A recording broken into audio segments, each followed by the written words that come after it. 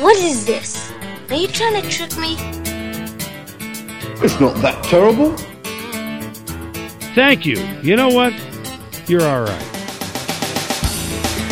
By the way, ladies and gentlemen, as always, this stuff in lieu of actual entertainment. Alrighty then. Hello and welcome back. This is Story Time and I am GamerDude. Glad to have you with us for some more stories this week. Today I'm remastering another episode from Season 1. This is an episode where I shared some memories of my mother. I did this in connection with Mother's Day back in Season 1, so I have re-edited the episode a little bit to take out references to Mother's Day and, to clean it up a little bit, make it sound a little tighter, take out some of the pops and the clicks and the nobody likes to hear me gasp. But I wanted to share these memories again in a cleaned up form because, it's your mom. You gotta share memories of your mom. Without her, you wouldn't be here. No matter how good or bad your relationship is, and I know people have bad relationships with their moms, you do gotta give her credit for bringing you into the world. She may have sucked every day after that, but at least she got you here. So don't ever forget that. Anyway, here's my memories of my mom, remastered for your enjoyment. If you haven't heard these stories before, I hope you do enjoy them. And if you have heard them, I hope you enjoy them again. Everybody has a different relationship with their moms. Some moms have really close, personal, loving relationships. Some moms are incredibly toxic individuals and you don't want to ever see them again, and maybe you haven't seen your mom for years. And I'm not saying you should embrace your mom if you don't have a great relationship with her. I'm starting off acknowledging that not everybody has a great relationship with mom. But I will say this. If it wasn't for mom, you wouldn't be here. So no matter how toxic your relationship is with mom, at least remember, but for her, you wouldn't be here. Moms can be difficult. I had a difficult mom myself. I loved my mother very, very much. But mom did have an agenda. Let's put it that way. Mom had her way of seeing things and doing things. And as you grow up, you learn how to work with mom. I had a great mom. I also had a horrible mom, depending on the day. There were times where I'd go, Mom, what are you thinking? Those happened more as I was an adult, because as a kid, what mom says goes. But I wanted to share some more stories about my mom with you, because when push comes to shove, I did have a good relationship with my mom. I did have a good mom, and I did love her and still do love her dearly. For those who don't know, for those who are new to the podcast, new to the stream, my mom did pass a few years ago, and I did lose her, and it was a horrific loss, and it's a very difficult thing to deal with. But that doesn't mean that I have forgotten her, and in fact, I still have one of her last voice messages saved on my phone, because at least that way I have just a little bit of her on my phone, in my pocket all of the time. Yeah, it's a little weird, I know. But when you're growing up and you have a mom who's there all of the time, that's your focal point. I'm the oldest in my family, so I was obviously the first child she ever had. My siblings called me the experiment. We were very, very close because I was the first. But my mom and my dad had what you would, I guess, call the quote-unquote traditional relationship. Dad worked. He worked 9 to 5 and overtime when needed, and mom stayed at home. So mom was raising kids all of her adult life. Now, she did go to college. She went to university. She went to the University of Syracuse, and she graduated there with a teaching degree. And she taught for a couple of years after she got out. And I've mentioned this before, but I'll mention it for those who haven't checked out the previous episodes of the podcast. Mom taught English and theater, and she was very, very good at it. And if you'd like to know more about my mom and her views on English and language, you can check out... I still laugh when I think about my mother and words like irregardless. But you can check out the podcast about words and language to get a feeling of how much of a language snob my mother was and how much of it she passed on to me. But it was very important to her. So that was something that I grew up with, and that was something that she brought to the table. And she raised us with this viewpoint of speaking correctly and acting correctly. And that was the way she raised us, both me and my brother and my sister. Now, my mom did give up a career. She stopped as a teacher to raise kids. And that's the way it was back when I was a kid. Women were just starting to get out of the house and becoming more involved in the workforce, but there was still the traditional dad works, mom stays at home and raises the kids mentality that I grew up with. And you didn't think twice about it. That's just the way it was. So, my mom raised 3 kids. My sister is 2.5 years younger than me. My brother is 5.5 years younger than me. So, if you do the math, she had 3 kids under the age of 6 in the house at the same time by herself. And back in those days, there weren't nannies, there weren't babysitters, there wasn't daycare. It was mom and 3 kids. So that's what she dealt with. To give you a frame of reference for what she was dealing with, before she decided to get married and have kids, she did have a life. Now, I don't know a lot about it because in my generation, kids and parents didn't talk about the parents' lives as much as kids and parents do now. And I try to tell my kids about my life, about what it's like. And actually, this podcast is kind of an extension of that, not only for my kids, but for all of you, because there's a whole generation out there that doesn't know what came before. And there's a lot of stuff that I don't know what happened with my mom and my dad when they were kids before I was around. And I kind of wish that I did. So that's one of the reasons that I have this Storytime podcast, so I can pass on those stories for those who are interested in hearing them. Because I'd be interested to hear more detail about what happened to my mom when she was in university and after she was in university and when she was teaching. And she didn't share a lot of that. There's pieces that I know. For instance, I know that when she graduated from college, she and 3 of her girlfriends, I believe it was 3, see, I don't even know that for sure. It was either 2 or 3 girlfriends, hopped in a car and drove from New York to California. Now, this is before all of the interstate highways were all the way across the country, so they were taking country roads and surface roads and state routes, and they drove for days from New York to California. And they explored the areas that they visited and spent time there. It was her, I guess you would call it her summer of discovery, and they looked at various places throughout the country and experienced it. But I never sat down to talk to her in detail about it. She had a photo album, and back in those days, you actually had to take film pictures. There weren't digital pictures where you could load 150 pictures up on a phone in a day. If you wanted to take pictures, you had to buy film for it, put it in the camera, take the pictures, hope they came out, because you didn't really have a way to find out if they came out until you got home to develop the film. But she took dozens and dozens of pictures and developed all the pictures, and there was the photo album of the California trip, and so I can see where she went, and I could see the things that she did. So she had this adventurous life that she lived before she decided to go to work after college. So then she went to work and she was teaching, and I've seen programs of things that she did, and I've seen lesson plans. But I don't know a lot about what she did in school and how she taught and how she interacted with the kids. I know that the kids seemed to like her, but then she gave it up. She stopped working. She decided to go get married and have a family, and that's what she did. So she had 3 kids with my dad and spent the next, I would say, I'm trying to remember exactly when she started teaching again, because I guess she got bored raising kids. Can you imagine being cooped up in the house with 3 kids under the age of 6? Getting bored with that? Who would have thought? I guess my brother was I think he was in the 3rd or the 4th grade. So that would have been about 10 years of doing nothing but raising kids. And then I don't know what the conversation was, but she and my dad came to the conclusion that it was okay for her to go back to work. I don't know if he gave permission. I don't think that's how their relationship worked. But in a lot of relationships between husband and wife back in those days, that is how it worked. The woman would ask the man, is it okay if I go back to work?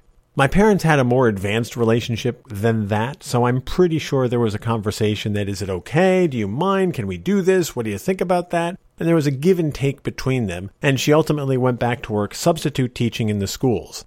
The bad part about that is she was substituting in the schools which we were attending. Gosh, there's nothing better than having your mom as a substitute teacher. Go ahead and imagine that for a second, if you will. I was fortunate. I was the oldest. So I was out of the elementary school and I was out of the middle school by the time she started substitute teaching. I was up in the high school. My poor brother and sister did get my mom as a substitute teacher at times. Yeah, that's not easy to live with, having mom as a substitute teacher. But she did that for several years. I went away to school and she was still substitute teaching. And she did that off and on for 15, 20 years, something like that. But that wasn't all she did. My mom was also, and I've said this before, so forgive me if I'm repeating things you've heard, but not everybody tunes into every stream. Not everybody tunes into every episode. So I'll catch you up in case you didn't know. My mom was a very artistic person. My mom was a very musical person. My mom was a very creative person, so she had a lot of diverse interests. And my dad just supported her in everything that she did. She wanted to paint. He would buy all the paints in the world, easels and canvas and watercolors and oil paints, and whatever she wanted, whatever she needed, he would make sure she had it. Music. She loved music. She was very musical, so we always had a piano in the house. If the piano needed tuning, he'd get it tuned. I know we had to replace the piano at one point. Now, as I've said many times, we didn't have 2 nickels to rub together, so we wouldn't go to the piano store. I guess there's piano stores. We wouldn't go to the piano store and say, we'd like one of those, please. My dad would find auctions or garage sales where they were selling a piano, and I remember this vividly. We needed a new piano, and we found one at an auction. So my dad bid on it and got it for a cheap price, because when you think about it, pianos are not the easiest thing to move, so there's not a lot of people bidding on pianos at auctions. And we did have to move this piano. Now, I remember we owned a Volkswagen van at the time, and somehow my dad and a couple of the guys who were at the sale managed to get this piano into the back of a Volkswagen van. I do not know how, but they did, because my dad wanted to make sure my mom had a piano. And then he got it home, and we somehow managed to get the piano out of the car, up the front walk, and it was an uphill climb, and up a set of stairs to get into the house. And all because my mom needed a piano. But that was my dad. That's what he did. He took care of my mom. If she needed a piano, she got a piano. But it wasn't just a piano. It was guitars, accordions, concertinas, a zither, a mandolin, a recorder. She had finger cymbals and castanets. Anything musical that she could use, she did. You name it, she could play it. So you had the art, you had the music. She was also a writer. She wrote a couple of books and spent years trying to get them published. I actually have the manuscripts somewhere. I haven't read them yet. My mom's been gone for a while. She never let me read them while she was trying to shop them around. But I know where the manuscripts were when she passed, and I saved them in a box. And at one point, what I intend to do is take a look at them and read them and maybe give them an edit. I have seen parts of them, and this is one of those things you can't tell your mom. Ma, you really could use a good edit here.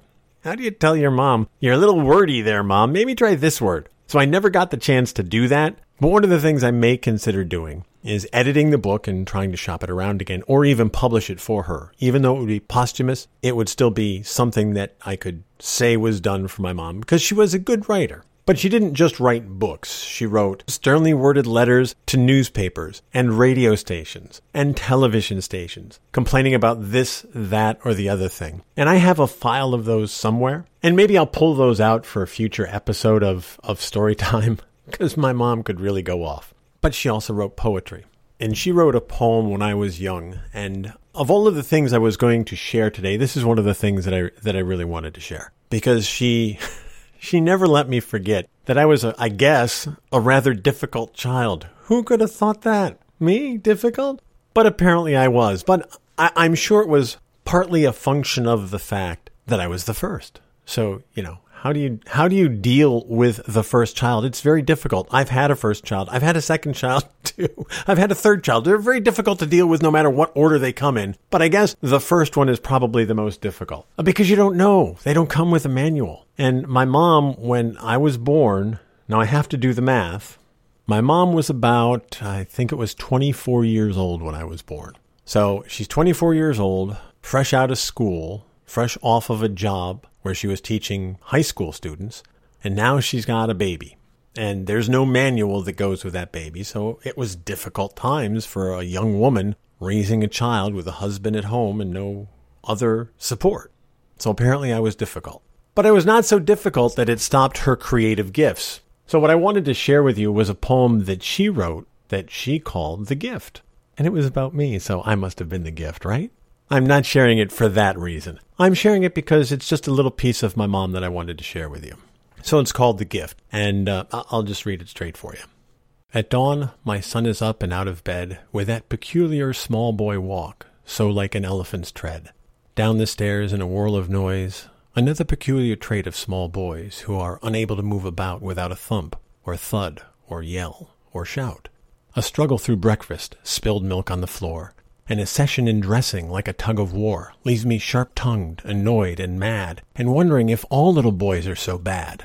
Time passes at last, and out in the wind, out in the spring of green and gold, he advances on tigers and dragons and strides through them all, courageous and bold. Standing in the splashing sunlight, I watch and see a child beloved by my husband and me. And thinking on love and anger, my harsh words of the morning I rue, when a small sunlit figure suddenly turns to my view, and I hear through the morning light damp with dew, "Mommy, oh mommy, I love you too." And that's my mom. As I got older, my mom was there, she supported me, and my dad was there too, and he supported me too. But my mom was always there with words of support and words of love, and she loved her grandkids. She took care of her grandkids when we asked her to. She just loved being a mom. She loved being a grandmom. She was a very caring, very loving person. She could be difficult at times, as most moms are. She had a penchant for passive-aggressive behavior. There were ways that she would try to get her way without seeming to try to get her way. And those are stories for another day. But we all deal with that. We all deal with our own relationships with our mom. Because as much as you love your mom, as much as you spend time with your mom, as much as you enjoy her company, there are times where she's going to make you absolutely crazy. She will make you want to pull your hair out. She will make you nuts. She will make you think that you're going insane because of the things that she says or the things that she does. That's just the nature of moms. I've got other memories of my mom, too. She had never taken dance class, and she wanted to take dance class. So she was in her 60s and signed up for a tap dancing class. Sure enough, she took tap class. Not only did she do tap class, she did recitals. And yes, we got to go see my mom tap dance in recitals. Because that's what you do. You support your mom. She did art shows. I have artwork. She did oil colors, watercolors. She learned to do pastels. She learned to do pen and ink drawings. She would enter her stuff in local art shows and be out there doing what artists do, talking about their work and showing off the technique. And she actually sold some pen and ink drawings that she has. I have a lot of her stuff. I don't really have a place in my house to display it. So what I've done is I've converted a wall in the garage, which is a finished garage. Don't worry, I don't have stuff out there exposed to the elements. I have things mounted on a nicely finished wall in a nicely finished garage. But I have one wall devoted to my mother's art, and it's all up there on the wall. It's kind of there as a tribute and to remind me of what she did. She also painted the bedroom door to one of the bedrooms in the house with a castle on a cliff with a waterfall pouring over the cliff. I don't know why. To this day, I don't know why she decided to use the bedroom door as her canvas, but she did. And it's a really nice painting of a castle on a cliff. So nice that my oldest wants the door, so I saved it from the house. I took it off the hinges. It's sitting in my garage with all the other artwork, and when he has a house and a room that he can put it in, he wants to attach it to the house that he moves into because he loved that door. But that's the memory that she created that I still have and that's passed on to my kids. And that door, boy, I hope that door lasts another 100 years because it's a great door. The other thing that I'll always remember about my mom is her, I guess you would call them the malapropisms. As careful as she was about using the correct words and using the correct language, there are certain things that she would still make a mistake on. To this day, I don't know if she did it on purpose or because it was really a mistake. But the one that always sticks in my mind and the one that I always tell everybody about, anybody who will listen, is the Willowbrook Mall story. We live in northern New Jersey, and one of the biggest shopping malls that opened up back in, I guess it was the 70s, was a place called the Willowbrook Mall. And it was a huge mall, one of the hugest at the time. Other malls opened and were bigger, but for us, the Willowbrook Mall was the mecca of all malls. It was huge. It had wings. It had anchor stores. It had everything that you could possibly want, including an arcade. Yes, a video arcade, so that if the moms and dads were shopping, the kids could go to the arcade and hang out. Oh, it was a glorious place. But for all of my life, my mother called it the Meadowbrook Mall. I don't know why, but she always wanted to go to Meadowbrook Mall. She could never get Willowbrook Mall right. It was always Meadowbrook Mall. Mom, it's not Meadowbrook. And she'd go, oh, that's what I meant. But every time she wanted to go to the mall, it was, can we go to Meadowbrook? At one point, we were driving back from some vacation trip, and we actually drove past a place called the Meadowbrook Mall, which was about 5 hours from the house. So from that day forward, every time she wanted to go to Meadowbrook Mall, I said, well, pack the bags, because it's a 5-hour drive.